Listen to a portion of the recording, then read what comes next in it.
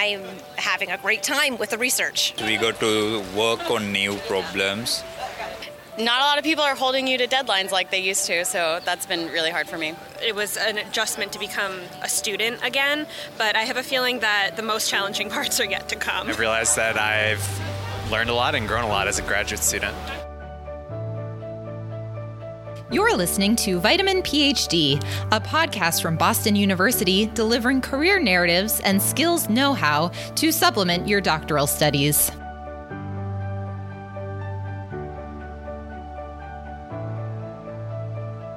Hey everyone, I'm Maria Ayub.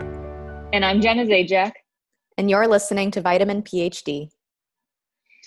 So Maria, what have you been up to this past weekend? What have you been doing? Anything fun or exciting? Let's see, I think probably the most exciting thing that I have done is make lobster ravioli from scratch. Ooh. Yeah.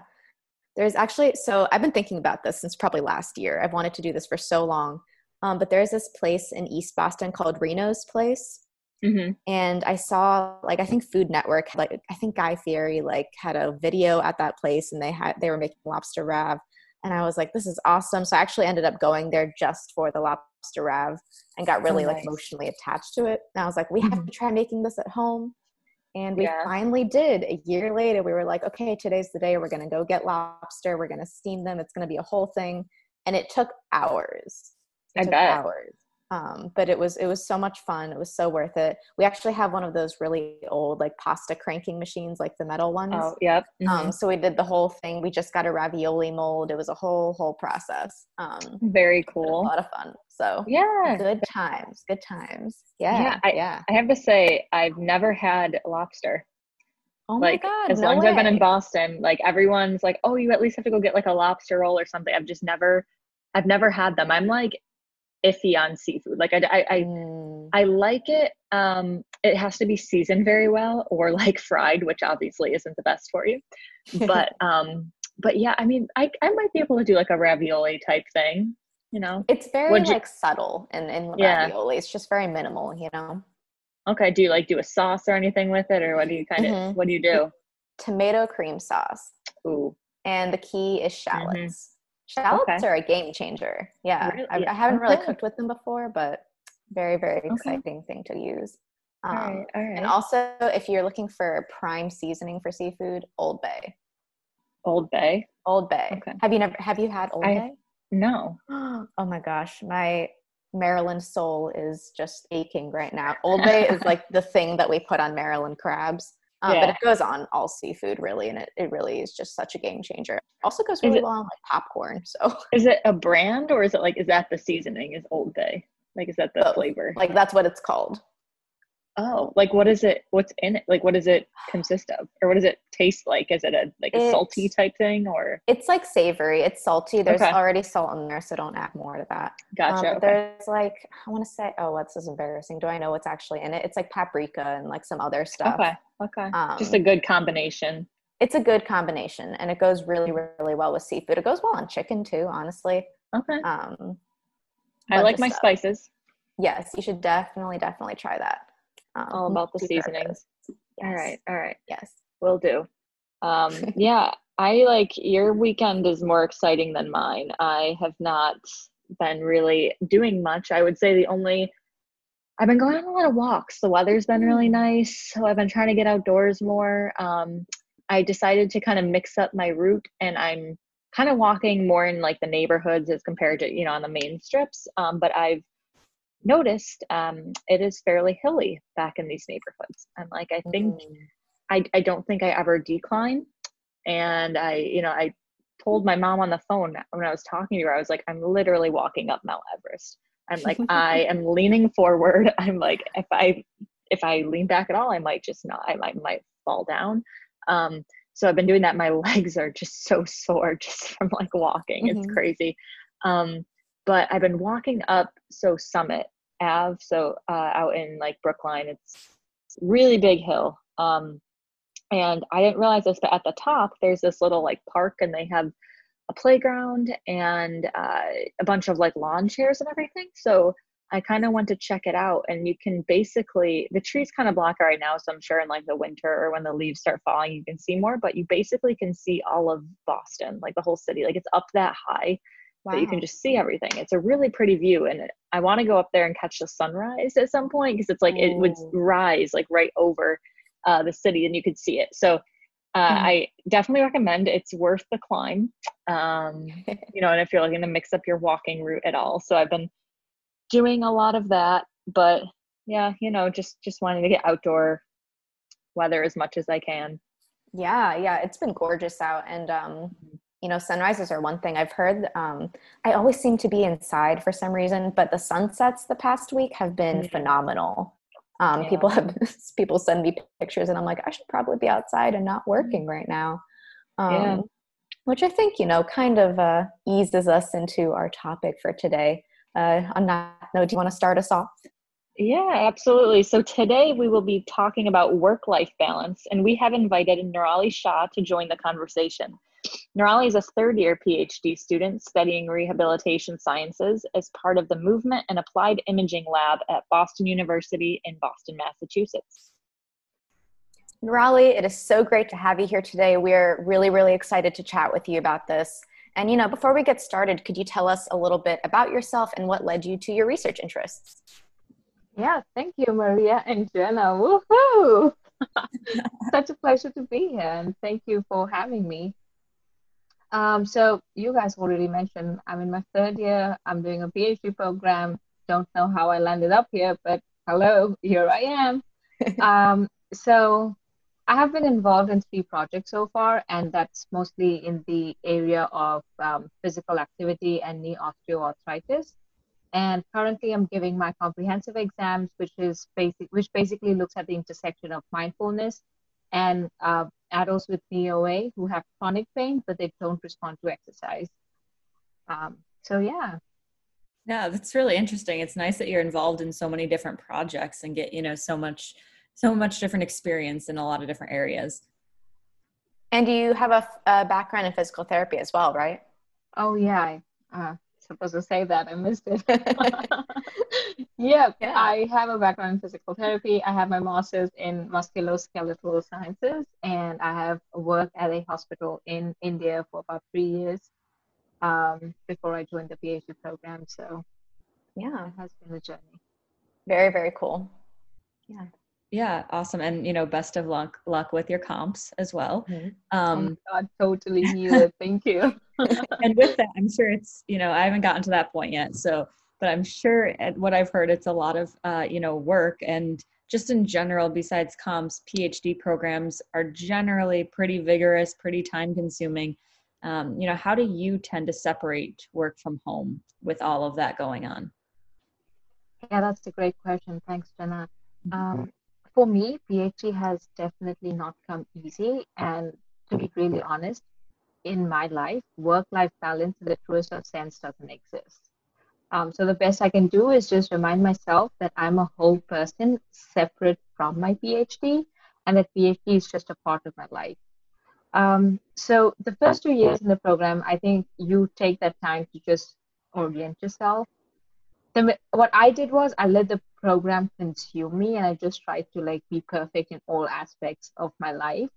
But it is only now that I have started taking out time for myself. I've started developing a morning routine where I don't look at or think about work at all.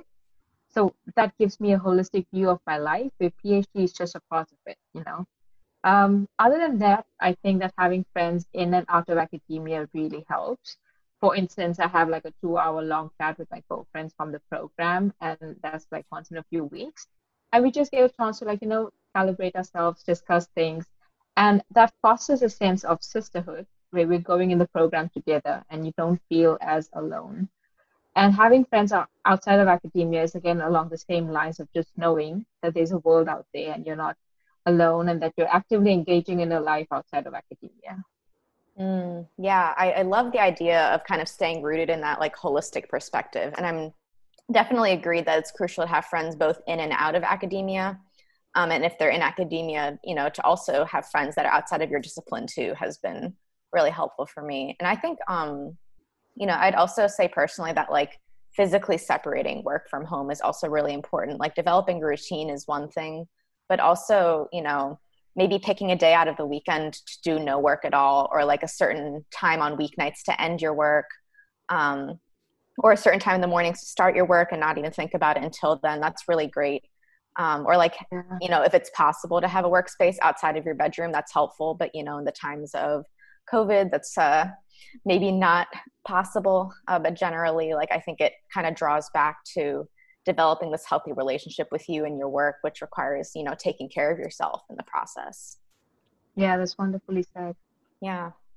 So, you know, like obviously part of that work-life balance is taking care of yourself and kind of finding like that inner peace to some degree. And I'm actually wondering what some sort of self-care activities you engage in, or maybe some general recommendations that you might have for other people. So I definitely think that different things work for different people. For me, what has worked is just like having a routine and listening to what my body wants. But you know, even although I do say that, I think that consistency has always been a challenge, especially on days when I have a deadline, right? So I try to finish as much as work as I can in the night so that I can have the morning to myself and that I can actually have a morning routine. And before going to bed, I think about what excites me most about my routine. So, for example, running in the wee hours of morning, looking at the trees, meditating, drinking my morning beverage, reading a few pages of my novel. So I think about aspects of that brings me joy. So in the morning, I wake up and I want to do it. And then I listen to my body. And even though I have a deadline, I make it a point that I do some of it. But of course, realistically speaking, there are days that when I'm so tense about my deadlines that I just have to give it all up, and I get up and I start working immediately. And although this has been hard for me to be like, you know, to cut myself some slack, I think it's important to also tell ourselves that it's okay if you can't do things for yourself. And as long as you're doing your self-care routine most days of the week, it's okay. But like also, it's very important to try and be consistent. It's all about finding a balance, you know.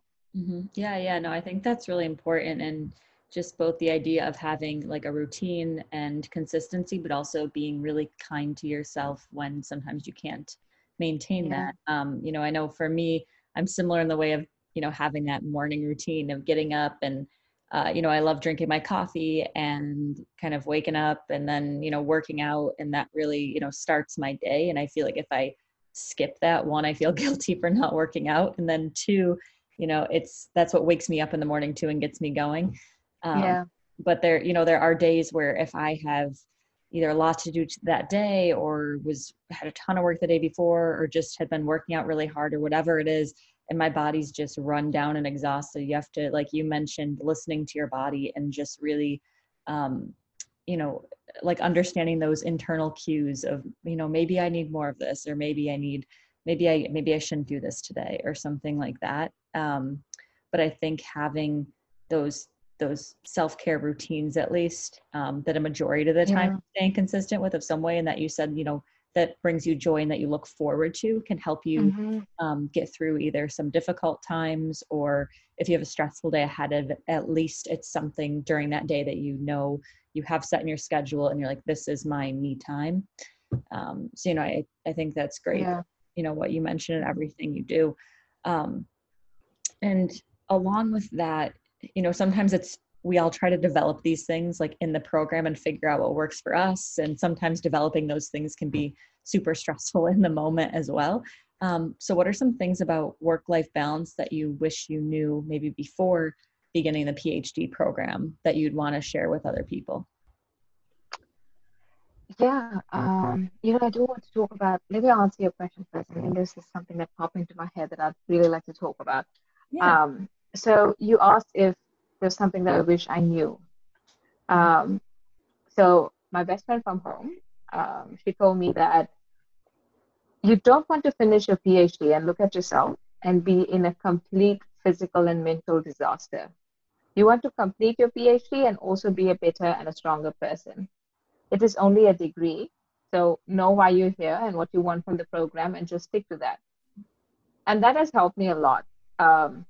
in the beginning, I was like all about like, being a go-getter. And I was like, you know what, I'm going to come in here, I'm going to kill it, I'm going to do my best.